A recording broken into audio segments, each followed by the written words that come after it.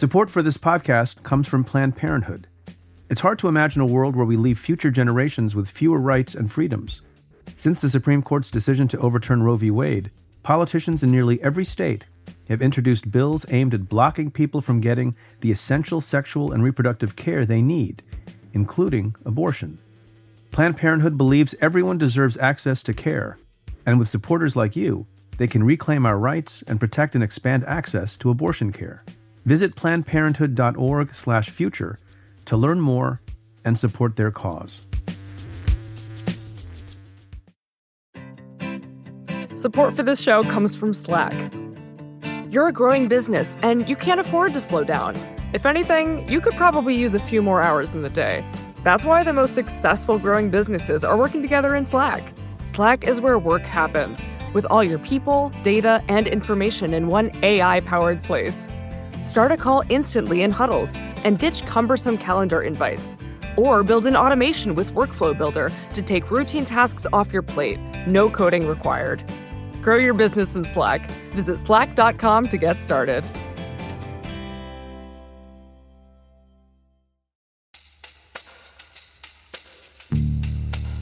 From Cafe and the Vox Media Podcast Network, this is Stay Tuned in Brief.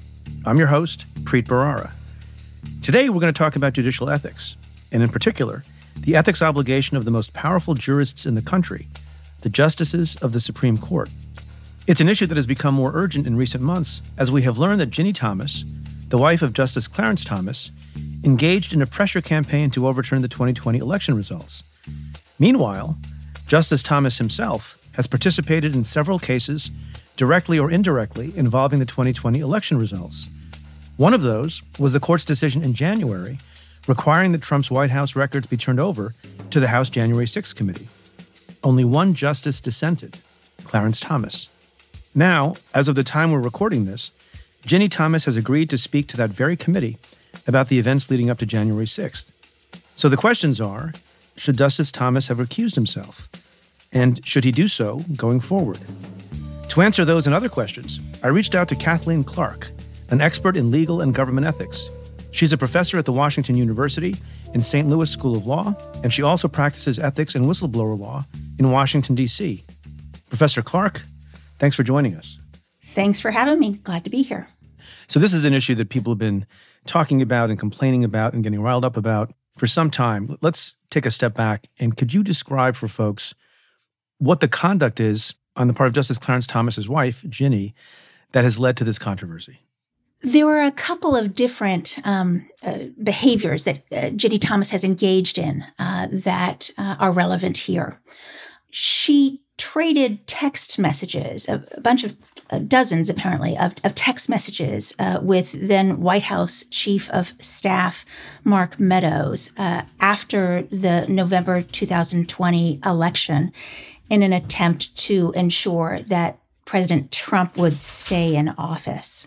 And in those emails or text messages, she viewed the election results in really apocalyptic terms.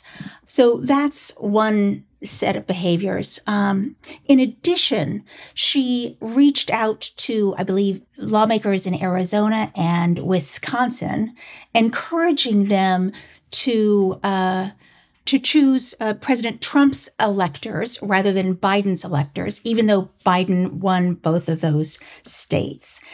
That latter fact may come into play to the degree that the Supreme Court would get involved with the question of these false electors. And in fact, I believe that was the basis, for the Texas v. Pennsylvania case, which Thomas participated in and issued a statement indicating that the Supreme Court should have taken up that case, although the court did not grant cert on that case. Right. People can have views about whether or not Ginni Thomas's conduct was appropriate or not, legitimate or not, legal or not. But people will ask the question, people are not steeped in legal ethics. What does any of that have to do with her husband? They're different people. They have different careers. They have different lives. They're separate persons. Why does any of this affect the decision-making or the propriety of decision-making by Clarence Thomas? Here's why. Congress passed a statute that sets out when a Supreme Court justice, or frankly, any federal judge, has to recuse. And that statute has several different standards. There's a very general standard saying that a justice should recuse if the justice's impartiality might reasonably be questioned. So that's really general standard. And then there are sort of several more specific circumstances that require recusal, including if a judge's or a justice's financial interest is at stake in a case. But that statute also indicates that non-financial interest can come into play and can require recusal. And here's what the statute says. If the justice's spouse has an interest, and it doesn't have to be a financial interest, has an interest that could be substantially affected by the outcome of the proceeding, then the justice is required to recuse. And here's how that comes into play. It's not that Ginni Thomas has a financial interest in these cases that come before the Supreme Court, but she could have a non-financial interest. For instance, she has agreed to testify before or speak to the January 6th committee. And it may be the case that there won't be any kind of disagreement between her and the committee about the scope of her testimony. But that's unlikely. Yeah, that's unlikely, right? Right. If there is a disagreement, and if she does resist providing the information that the committee wants, then she has a stake in whether the Supreme Court, or perhaps any court, views the January 6th committee as being legally constituted and having the authority to gather the information it's seeking. And there are currently pending lawsuits where that is at issue, what the scope of the committee's authority is, and whether or not the committee has the authority to seek the information it's subpoenaing. So today, I don't know that there's a conflict of interest, but if she resists the committee's requests, and if the litigation between the committee and these other individuals or witnesses gets up to the Supreme Court, that's when Clarence Thomas, I believe, would have to recuse under this statute, because she has an interest that could be substantially affected by the outcome of such cases. What about the case I mentioned in the introduction, in which Clarence Thomas was the sole dissenter? Do you think he should have recused himself from that case, or did that not present a sufficient conflict? I think he should have. The facts are not quite so clear to me, but here's my understanding. So in that case, Trump asked the Supreme Court to block the release of documents from NARA, the National Archives, to the January 6th committee. And it's possible that the texts between Meadows and Ginni Thomas may have been included in those White House records. I don't know whether they are or whether they weren't.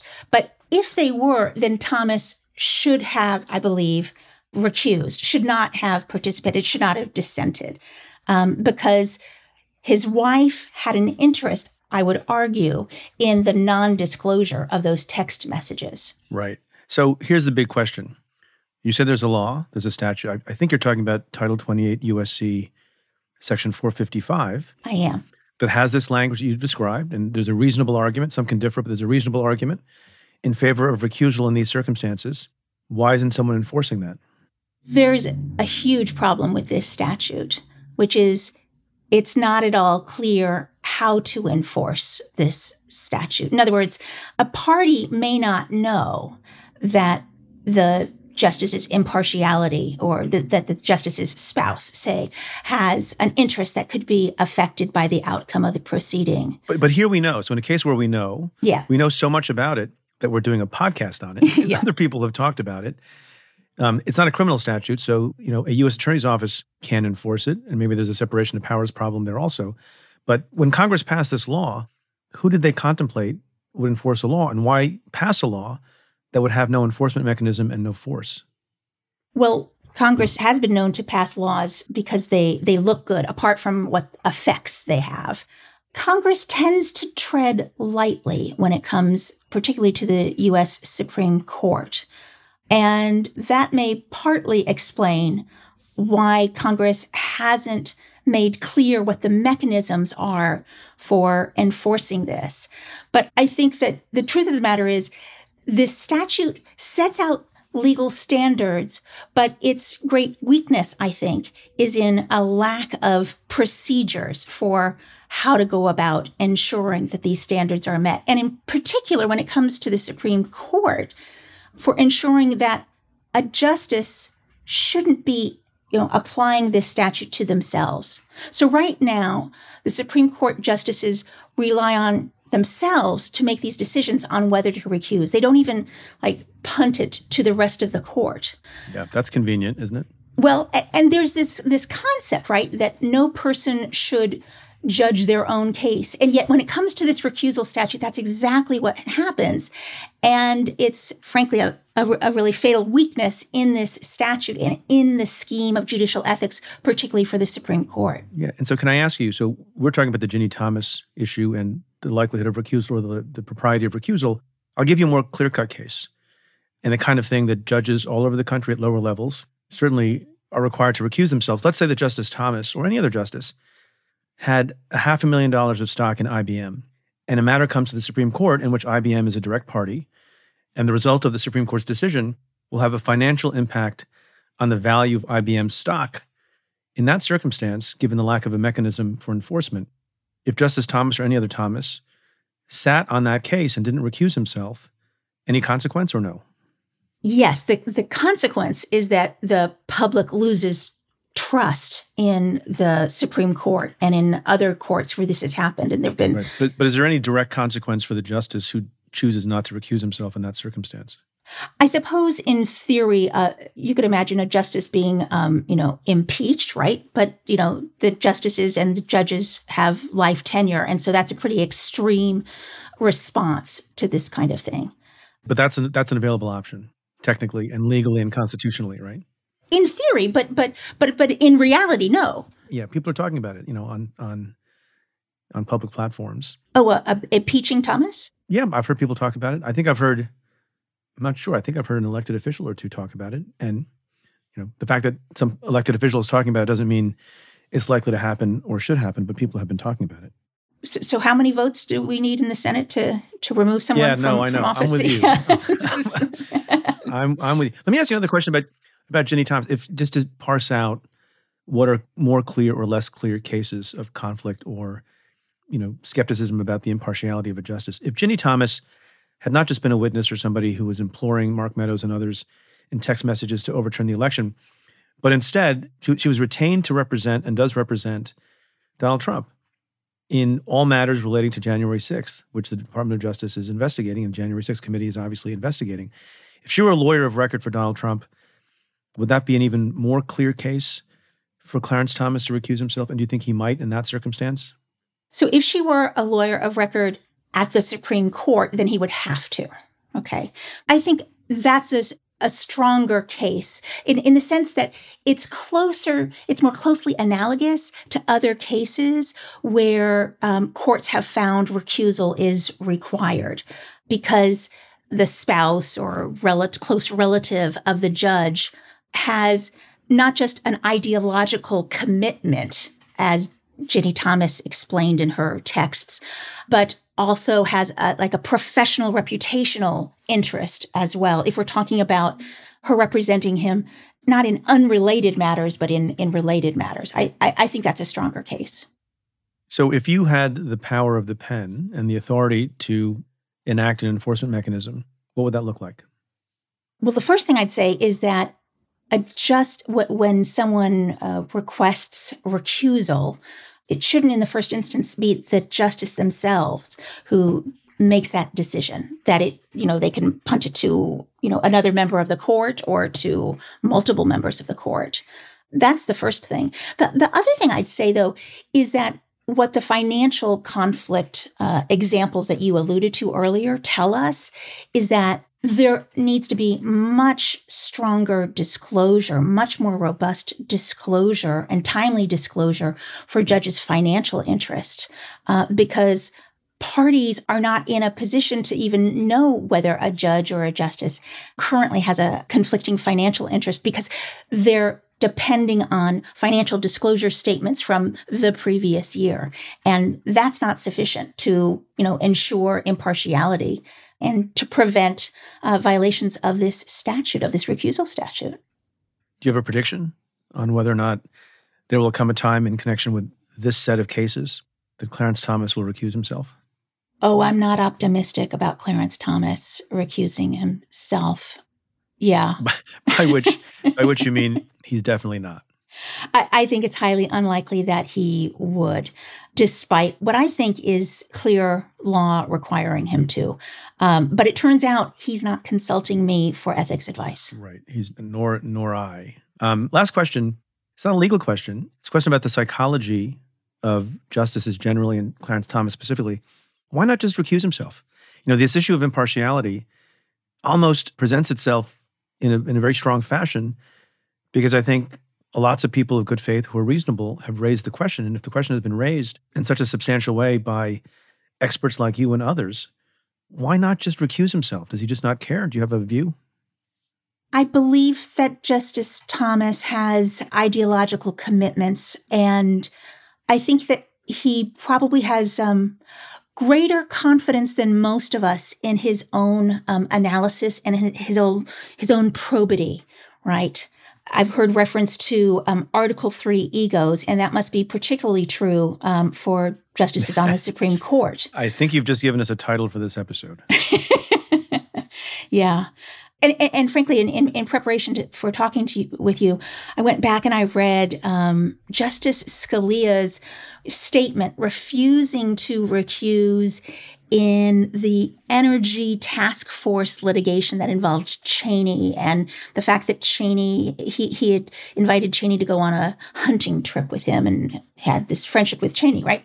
I suspect that Justice Thomas would see himself in Scalia's ilk in terms of not worrying about, what the little people think, but relying instead on his own sense of what he ought to be doing, and the power he ought to be exercising as a Supreme Court justice.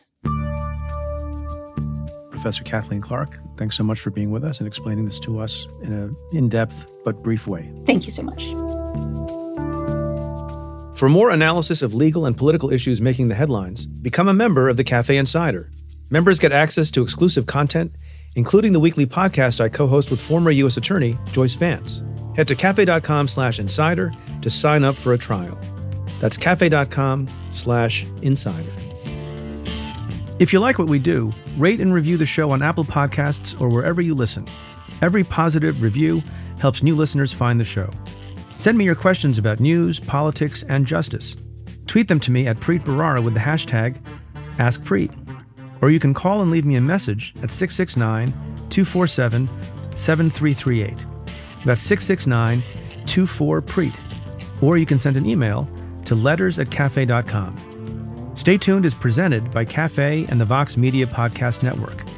The executive producer is Tamara Sepper. The technical director is David Tadashore. The senior producer is Adam Waller. The editorial producers are Sam Ozer-Staten and Noah Azulai. The audio producer is Nat Weiner. And the Cafe team is Matthew Billy, David Kurlander, Jake Kaplan, Namita Shah, and Claudia Hernandez. Our music is by Andrew Dost. I'm your host, Preet Bharara. Stay tuned.